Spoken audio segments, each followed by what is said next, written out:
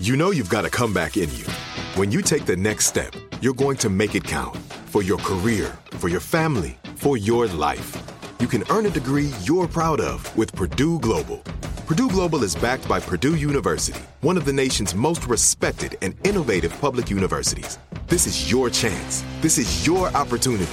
This is your comeback. Purdue Global, Purdue's online university for working adults. Start your comeback today at purdueglobal.edu. When you buy Kroger brand products, you feel like you're winning.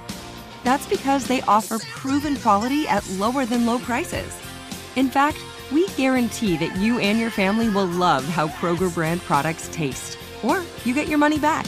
So next time you're shopping for the family, look for delicious Kroger brand products, because they'll make you all feel like you're winning. Shop now, in-store, or online. Kroger, fresh for everyone. Are you looking for the perfect move-in ready home this spring season? Now's the time to buy at Fisher Homes. For a limited time only, enjoy below-market interest rates starting at 5.375% APR, 6.139% APR. With these exclusive lower rates, you can save hundreds on a move-in ready home and start enjoying the benefits of homeownership even faster. Schedule your personal tour with one of our new home specialists at FisherHomes.com and make this spring the season you find your perfect home sweet home. Financing provided by Victory Mortgage, LLC, NMLS 461249, Equal Housing Lender. 3 speeches and I realized I need to be more vulnerable than I was planning to be. Because if I'm asking them to be vulnerable, I need to be vulnerable myself.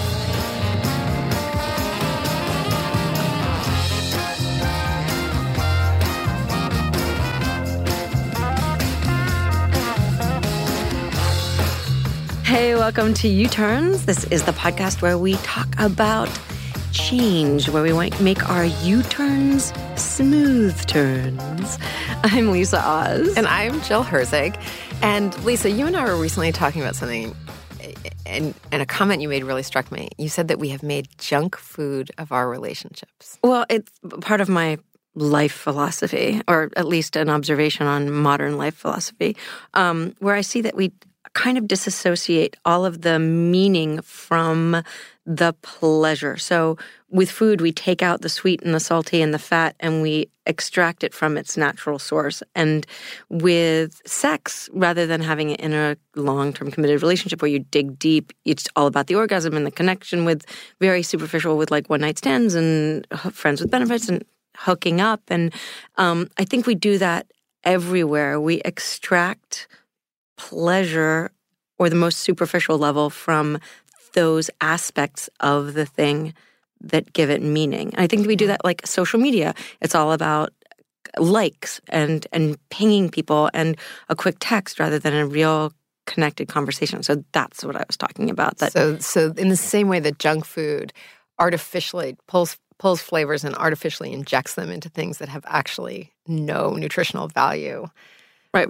Our relationships are devoid of real nourishing qualities, and yet we feel like we're interacting. We just wonder why we're not satisfied. Yeah, you're always at the same time. Like if you eat junk food, you're always empty and full at the same time. Mm-hmm. Really scary. Mm-hmm. Which is why we brought in our next guest, because she talks about putting substance back into our interactions. We're speaking with Priya Parker. She's the author of The Art of Gathering, How We Meet and Why It Matters, and the founder of Thrive Labs. Priya, thanks so much for being here today. Thank you for having me. So Priya, can you talk to us about what it means now to gather and how we make those connections in today's environment?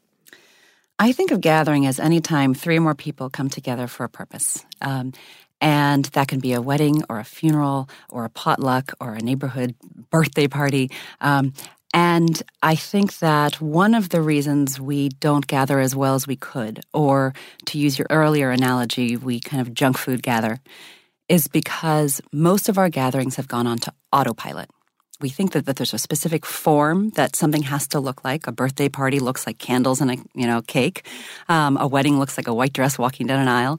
And in part because for decades, for generations, we've been told that if you get the things right of gathering, if you get the fish knives right, if you get the wine right, if you get the lighting right, which is important, but it's not a precondition for meaningful human connection.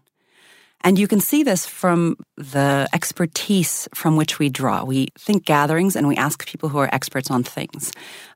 So, Martha Stewart, for example, is sort of the symbol of if you get the recipes right. If you look at her party planning guide on her website, and I don't mean to pick on Martha, I'm using her as like an archetype. It's, 27 steps, 3 of which are about guests, which are logistical questions. Get the RSVPs, send the invitations out. But then there's 3 steps about how to get the crudités right. And I think regardless of what the advice is, we've basically been told that if you get the things to a level of perfection, the rest will take care of itself. And I think that's epically bad advice. So I would say it's really more from Instagram. And Martha's there too. But Instagram has had such a takeover of our imagination of how things should look and how any party or event should feel. Is social media a part of this junk foodization of our gatherings? Absolutely. And I love that insight. I think that we tend to design things for an audience, and we're designing for the wrong audience. So there was a piece in the New York Times maybe 3 or 4 weeks ago that talked about events that have become literally for the purpose to be Instagrammable. And you go and it's kind of this candy flossy type of, that's a perfect, step and turns to like take a photo in front of, and the chandeliers are gorgeous.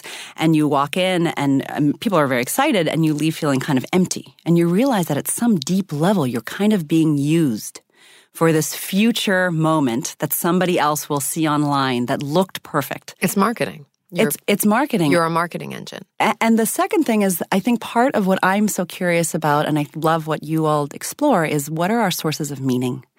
And meaning is really hard to capture visually, unless you're an artist, unless that's your medium. Right. And so partly these visual images of our gatherings, the dinner table or the presentation, they're proxies for meaning. Mm-hmm. But in the room, they are very, very, very indirect forms of meaning. We create meaning through conversation.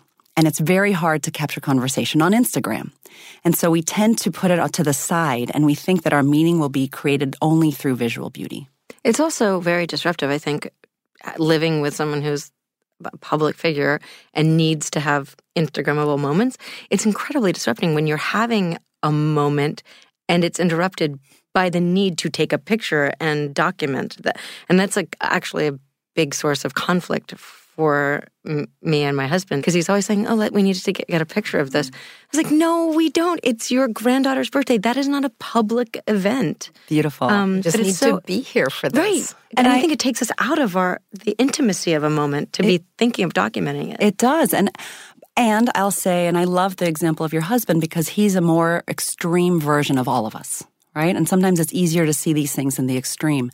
And what I mean by that is, every gathering, I believe, is a social contract, right? You're basically saying, I want to do this. Are you in? I want to have a birthday party. Do you want to come? I want to have a conference. Are you for this? And part of what's happened with social media is we've developed unconsciously 2 social contracts. Our contract with our present people in in the room with your goddaughter's birthday or whatever it is. And this kind of invisible social contract with our quote-unquote audience or our quote-unquote followers, whether you're a public figure or not. Yeah, everybody has an audience. Everybody has an audience. And they're competing. But right now, we're not conscious of them competing. And so our conflicts, your conflict with your husband, are proxy wars for basically this deeper question, which is, who is this audience? What is the purpose of this gathering? And who is this for first? And if there is another audience, are they fulfilling your first purpose or are they distracting from it? But we rarely have those conversations explicitly. Mm-hmm. Just kind of connecting this to U-turns a little bit. Often these gatherings, weddings, funerals, birthdays, these are significant moments where we're trying to move from one phase in our life to another. And I'm wondering if what you've identified as a problem is something that's really hindering us from doing that. Do you think it's that big a problem? Deeply. And I think part of our gatherings is that because we think something has to look in a certain way or take a certain form, we've lost the meaning in them. And I'll give an example. I recently got a story from somebody who had read The Art of Gathering, and she's a self-described soccer mom. She lived in Chicago, and she and her family moved to the suburbs. So a transition, right? She's picked up the house for a lot of different reasons. They've moved to another type of neighborhood, another, context. And they went from a neighborhood that had a lot of chili cook-offs and people were gathering all the time, and she came in and kind of no one welcomed her in an obvious way, right? There wasn't a gathering to welcome her. Yeah, people don't show up with banana bread. No, not anymore. Not anymore. Really like casserole, exactly. And she had, read the book. I don't mean to be promoting, but she thought, okay, here's an opportunity where I would like to create a meaningful ritual where I get to meet my neighbors. How do I do this in a way that's meaningful? Not just like, hey guys, let's come together and have cocktails and kind of say hi and, and kind of have a form. What would a meaningful, simple gathering look like? So she had her kids. She went out to Kinko's. She said to her husband, this is worth the $25 for the invitation because the invitation primes. And this is our first opportunity to really get to know our neighbors. She had her 2 kids go on scooters around the neighborhood and hang coffee cups on 10 neighbors that she'd met to get their emails. And on the coffee cup, she left an invitation that said something like, your email and then 3 facts about you and how many years have you lived on this block. They brought them back, and she sent an email out because she had their emails and primed them with a gift from Cheers and said, we'd love to have you over at Jackson Avenue. And then the neighbors came, and she had 2 sets of name tags. One that was the name, and the other was 3 things that were true about them but put on someone else. So these neighbors had to come in and then find oh, that's me, right? You're wearing my name tag. And they had never necessarily met. They must have thought, some fun lady has moved into the neighborhood. We've never had one like this before. She changed the norms. Yeah. And then she brought a cake out, and on the cake it said 215. People were like, what was that? And she said, it's the number of years we collectively have all lived on this block. And that is meaningful. She made it up. Her purpose is to get to know her neighbors, but also to change the norms of gathering. And she was able to do it in a way that was not junk food, but still simple. And I'm sure they all got to know each other a lot better, too, trying to figure out who had the sticker that was, Yeah, and when she had the cake, she said, we're so happy to be in our forever home. And afterwards, one of the neighbors said, we'll host a progressive. Let's do this. So gatherings are powerful in part because when you gather in a way that's authentic, it's contagious. When we come back, we're going to dig deeper into that, how to create meaningful groups.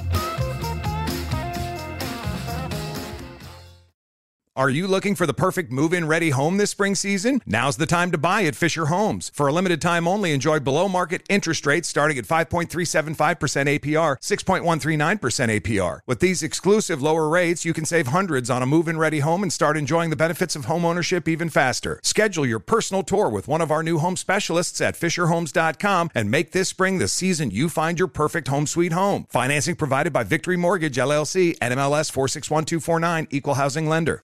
I'm late for a very important date. Time is running out to score adult theme park tickets at child prices from Undercover Tourist. This summer, make your Walt Disney World vacation more affordable than ever. Escape into a place where magic has the power to transport you into stunning worlds and your favorite stories for less. Buy from Undercover Tourist, an authorized seller, and link to official Walt Disney World apps so you can add on Genie Plus and Lightning Lane upgrades easy. Book your adult theme park tickets at child prices with Undercover Tourist now and save. UndercoverTourist.com. Had enough of those supplements that leave you feeling nothing? Symbiotica is your solution to great-tasting, all-natural supplements that actually work. Crafted with premium plant-based ingredients, their products have no seed oils, fillers, or toxins. Try them out and actually feel the difference today. Visit Symbiotica.com and use code IHEART for 15% off plus free shipping on your subscription order. Again, that's 15% off plus free shipping on your subscription order. Go to Symbiotica.com, CYMBIOTIKA.com.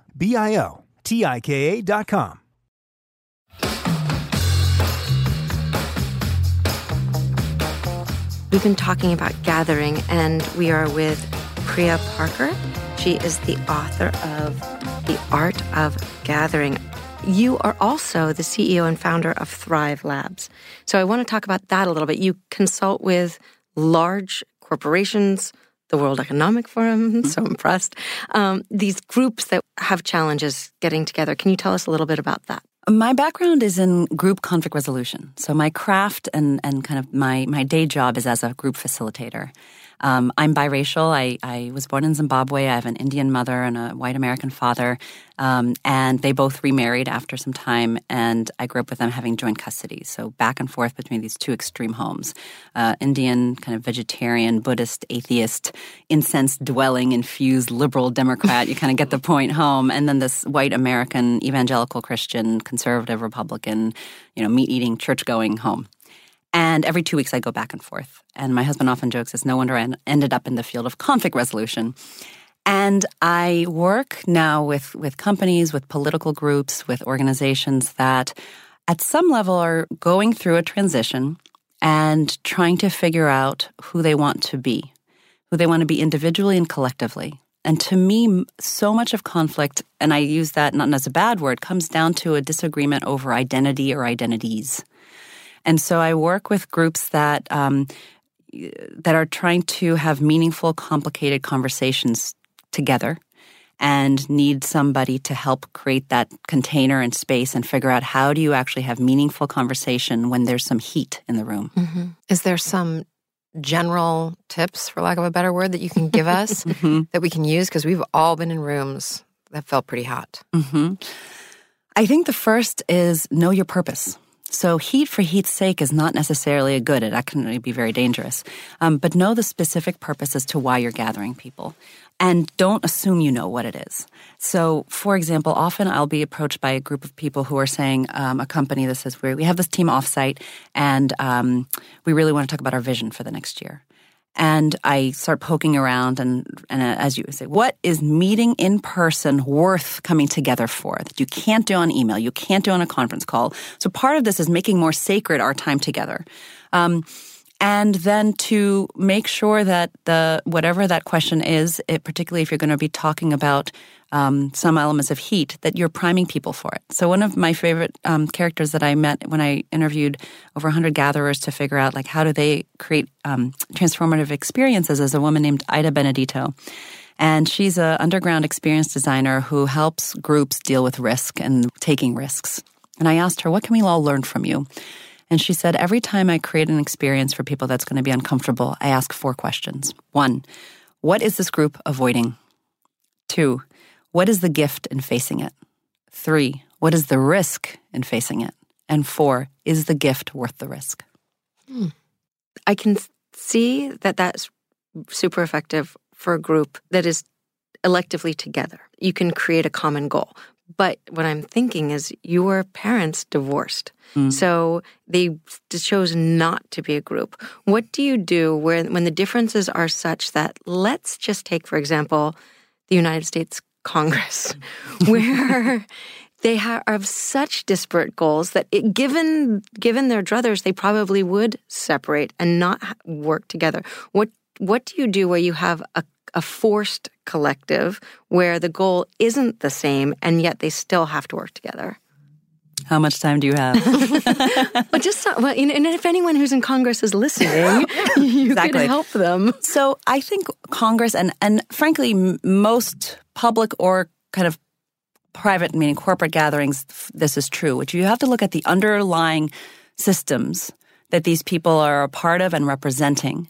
And we've created a political system where the majority of what happens in the room has broadly been decided before anyone enters the room, right? They're funded by a certain group. They have made promises to certain political donors. They need a strong NRA score. Whatever it is, but to use a metaphor, we're worshiping other gods. Yeah, they're beholden to all kinds of other people. Mm-hmm. Yeah. And so partly in a gathering, I think some of the best gatherings that are created for congressmen and women are the ones that are off the record, behind closed doors, without an audience, that are relationship building. So, when you think about Jimmy Carter and the Middle East peace process, one of the moments that created a breakthrough between kind of all of the sides was when they pulled out their pictures of their grandchildren. Right? They saw each other as humans. They saw each of themselves as grandfathers who had grandchildren of whom they all cared about. And it was a disarming moment in which they could actually begin to at least pause some of their other beholden interests and remember we have a sense of common purpose. And often one of the reasons I think gatherings tend to get stuck, and this is very true in Congress, is that they go on autopilot and we go into scripts. So you already have a sense of what, Nancy Pelosi is going to say. You already have a sense of what, Chuck Schumer is going to say. I'm using the, Democratic leadership. And I think part of the opportunity in Congress is anytime anybody has an opportunity to throw people off their scripts and get even a moment where they come back to the reason they entered politics and connect to that. I think you saw a little bit of that in the Kavanaugh hearings with Jeff Flake in the elevator. He was thrown off his script for a second. And so I think it's very hard in embedded systems to do that, and I think that that's the opportunity. Do we script ourselves all the time, all of us? I think we respond to the cultural context that we are in. And scripts aren't necessarily a bad thing if you're reading the script you want to be reading.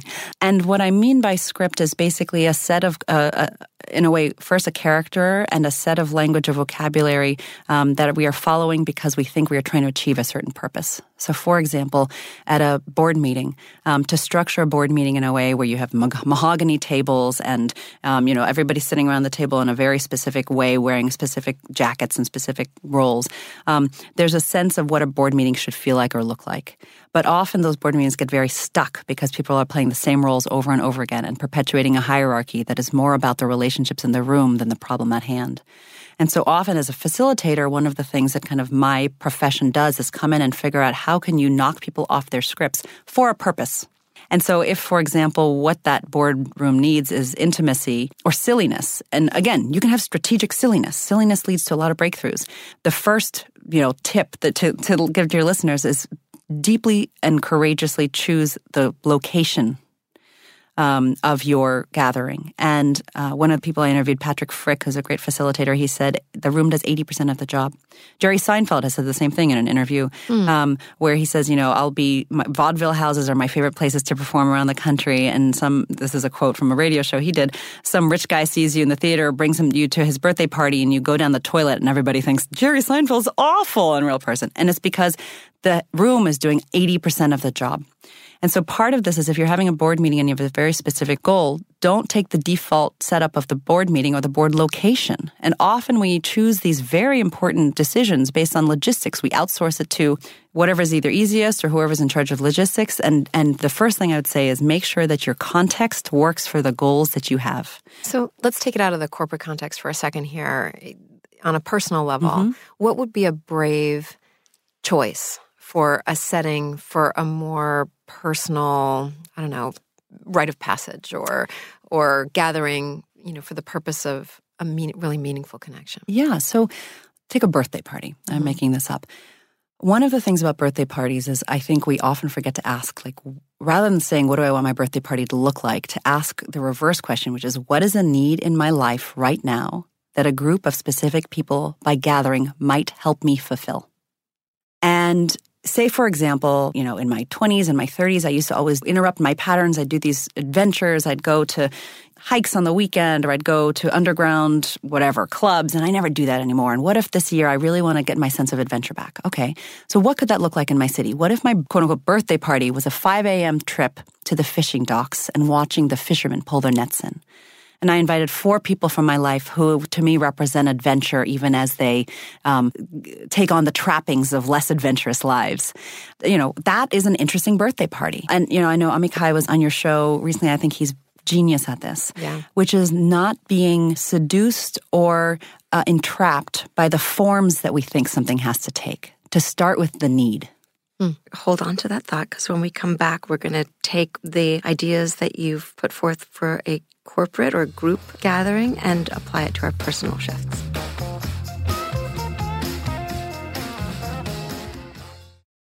Are you looking for the perfect move-in ready home this spring season? Now's the time to buy at Fisher Homes. For a limited time only, enjoy below-market interest rates starting at 5.375% APR, 6.139% APR. With these exclusive lower rates, you can save hundreds on a move-in ready home and start enjoying the benefits of home ownership even faster. Schedule your personal tour with one of our new home specialists at FisherHomes.com and make this spring the season you find your perfect home sweet home. Financing provided by Victory Mortgage, LLC, NMLS 461249, Equal Housing Lender.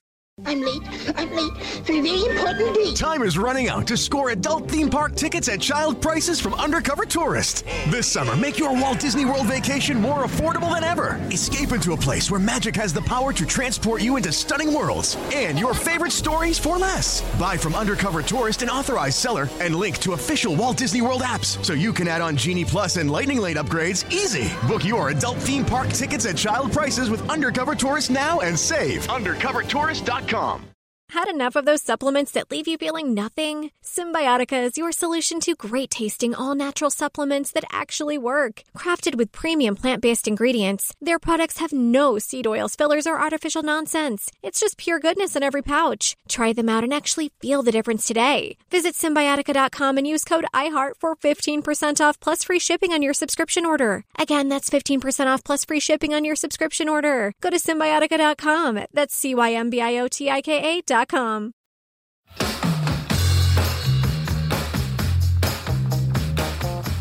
We are back, and we are speaking with Priya Parker, author of The Art of Gathering, How We Meet and Why It Matters. Listening to you talk about productive, effective gathering sounds a lot like expanded conflict resolution. And I'm thinking, you say gatherings anytime there's more than 2 or 3 people together, right? A family is a gathering. The rules or the techniques that you use in corporate settings, like if you had been hired by your parents, could you take those big ideas and help with the conflicts inherent in a family gathering? Absolutely. And I will say families are their own unique systems that are much more complicated, I think, than corporate systems. I'll give a couple of examples that I love. So one is I interviewed George Dawes Green, who founded The Moth. Are you familiar with The Moth? Of course. Yeah. And he had a family reunion. So moths are these, storytelling nights. And he had a family reunion a few years ago. And 80 people or so from his extended family were all coming together. And I think it was his sister who said to him, rather than doing just like yard games, what if we do one evening where we have this meaningful coming together? And what if we make it a moth night? What if we make it a storytelling moth night? And they called it It's Not Easy Being Green, because Green is his last name. They rented out a local hall, and anybody had 5 minutes, I don't remember the exact timage, but 5 minutes or so to tell a story in their life about what to them it means to be a green. And as he told it, he said, I have a nephew that I've barely spent any time with who's a teenager, on the West Coast. And he tells a story about, being in the locker room with some guys and, something and the other. And I smiled to myself and I realized, yeah, that is what it means to be a green. My great uncle talks about a specific story and I think that is not what it means to be a green, right? It's this, it's not so directly on the nose, but it's this beautiful way to begin to invite people to have some structure and tell a story that creates meaning about who are we? Who is us? And particularly in an intergenerational context, who were we and what do we want to let go of? Well, that's an interesting one. I mean, I read your question a little bit to be about what do we do when family rooms have a lot of heat in them? Mm-hmm. So it would certainly have helped if we'd established that that lineage and that long line of storytelling. But what do you do when you have established none of that? Do you have advice for a family system like that? I mean, you and I are both children of divorce. Mm-hmm. We can't fix that. Mm-hmm. we may choose conflict resolution as a way to sort of address the pain of it. Totally. Just shooting from the hip here. But is there advice for that kind of family conflict? I am choosing my work to work out my pain. And I think that many of us do. I think it's one of the reasons I care so deeply about this is because I come from a place where it didn't work and still doesn't in a lot of ways. And I think for me, it's very difficult in a moment, in a family context, to change the dynamic because we are so stuck, not only stuck in our roles, but everybody else has investment in us playing those roles. And in my experience, the heat in the family context, it's always easier the next time around to think about what do I want this to look like rather than let me shift this in the moment. So a couple of tips for in the moment. The first is to try to get people to share stories and experiences rather than opinions. So this is particularly true if you're a Thanksgiving trying to talk about politics. Going down and debating politics and with people who have different points of view in a family context with alcohol is rarely going to get you to a good result. However, if you can, get your, Aunt Jude to talk about a moment in the last 40 years where she felt invisible and why, I'm making this up, and why she found hope in such and such candidate, but to tell the story, right? That's interesting. And so I think part of what I've seen in family contexts is when we can help change the way we talk, and often through stories, and change the questions we ask, it can become more interesting. I'll give it another example. So I also think it's easier to plan ahead of time. So my husband and I'm half Indian. His parents are Indian, and he's an Indian American born here. We were going back to India to visit our extended family. We wanted to bring together those two families. They'd only met once at our wedding. And we thought, how can we do this in a meaningful way, where otherwise, at least in our context, the cousins all talk to the cousins, the grandparents all talk to everyone eats, drinks, goes home. And we decided that we would do a 15 toasts, which is a format I talk about in the book and I invented with a friend of mine, where we chose a theme and we told them ahead of time. Again, I'm a big fan of letting people know that this is happening and having them have some choice in it. And I think the question we asked was, what's a moment in your life that changed your worldview? And we were all 20 people around a table, my grandmother, his grandparents, all, and multiple generations down, cousins. And they were partly behaving for each other, right? It's sometimes easier to have a context when at least you're bringing together two different sides, even if they're in-laws versus a nuclear family. And we asked them, we said, at some point tonight, can you ding your glass and share a story and a moment in your life that no one at this table has heard of before? And that was the clincher. And the last person has to sing their toast. And it was beautiful. I mean, my husband's 90-year-old grandfather was talking about when he was a sprightly young leader in a film business, and told this kind of Harvard Business School case study worthy example of when he figured out, why the film reels he was sending on the train down to Bombay weren't getting to the theaters. And all of a sudden, you saw this 92-year-old man as this young, bright, ambitious man. And that's powerful, particularly in a family context, because I think gatherings are transformative when we can remember and when we are allowed to be many things. So what did that do for you, having that gathering be successful? It allowed me to show my family that there are many ways to gather, and we don't have to do the same thing over and over again. Mm-hmm. It also let me see many of my aunts and uncles in new lights, right? And not as playing the role of whether it's always the one to cook, or always the one to oppose the idea at the table, or always the one to leave early, always the one to fall asleep. Stephanie Kuntz, the sociologist, talks a lot about what allows for marriages to last over time. And one of the phrases he uses is to look at each other with fresh eyes. And I think it allowed us to look at each other with fresh eyes for an evening. To get people to share at that level, either in a family or in a corporate environment, there has to be a level of trust, right? And you have to assume that when you share, you're not going to be judged.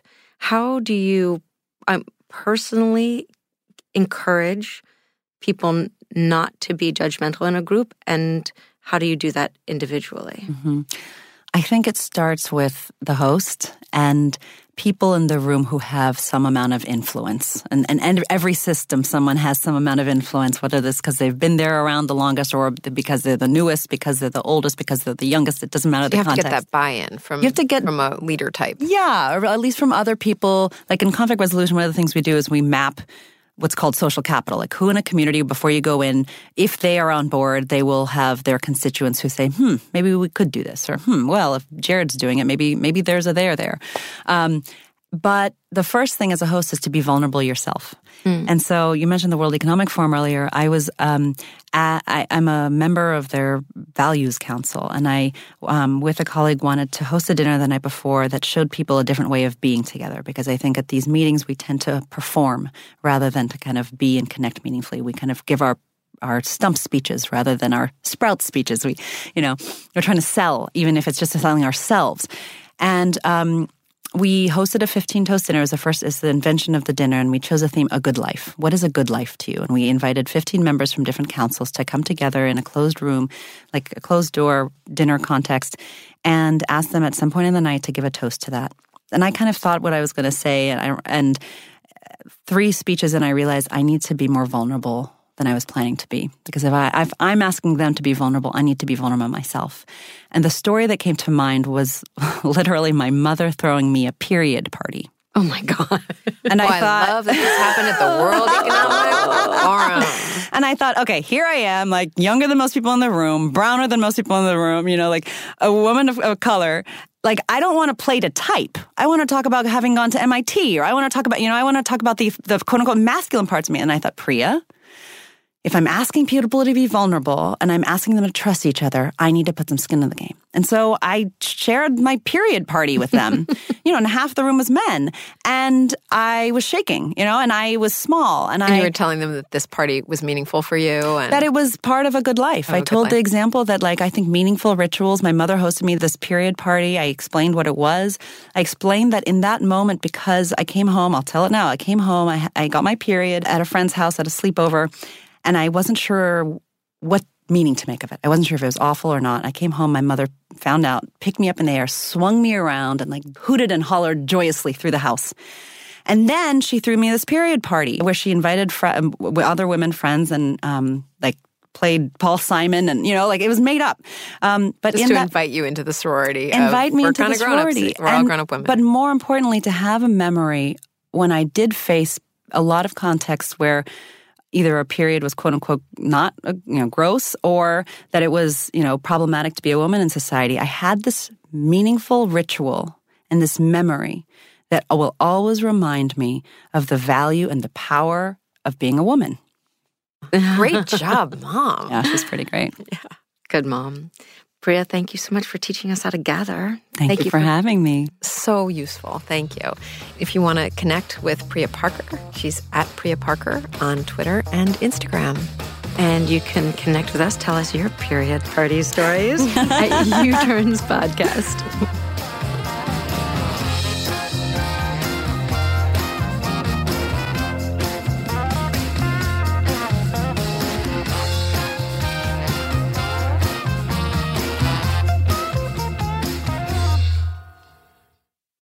Are you looking for the perfect move-in ready home this spring season? Now's the time to buy at Fisher Homes. For a limited time only, enjoy below-market interest rates starting at 5.375% APR, 6.139% APR. With these exclusive lower rates, you can save hundreds on a move-in ready home and start enjoying the benefits of homeownership even faster. Schedule your personal tour with one of our new home specialists at FisherHomes.com and make this spring the season you find your perfect home sweet home. Financing provided by Victory Mortgage, LLC, NMLS 461249, Equal Housing Lender.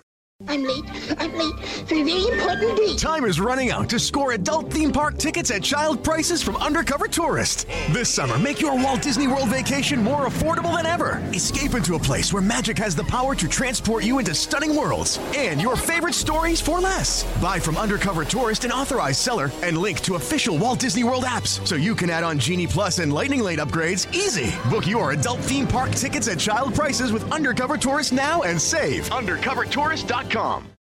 You know that feeling when you walk into your home, take a deep breath, and feel new?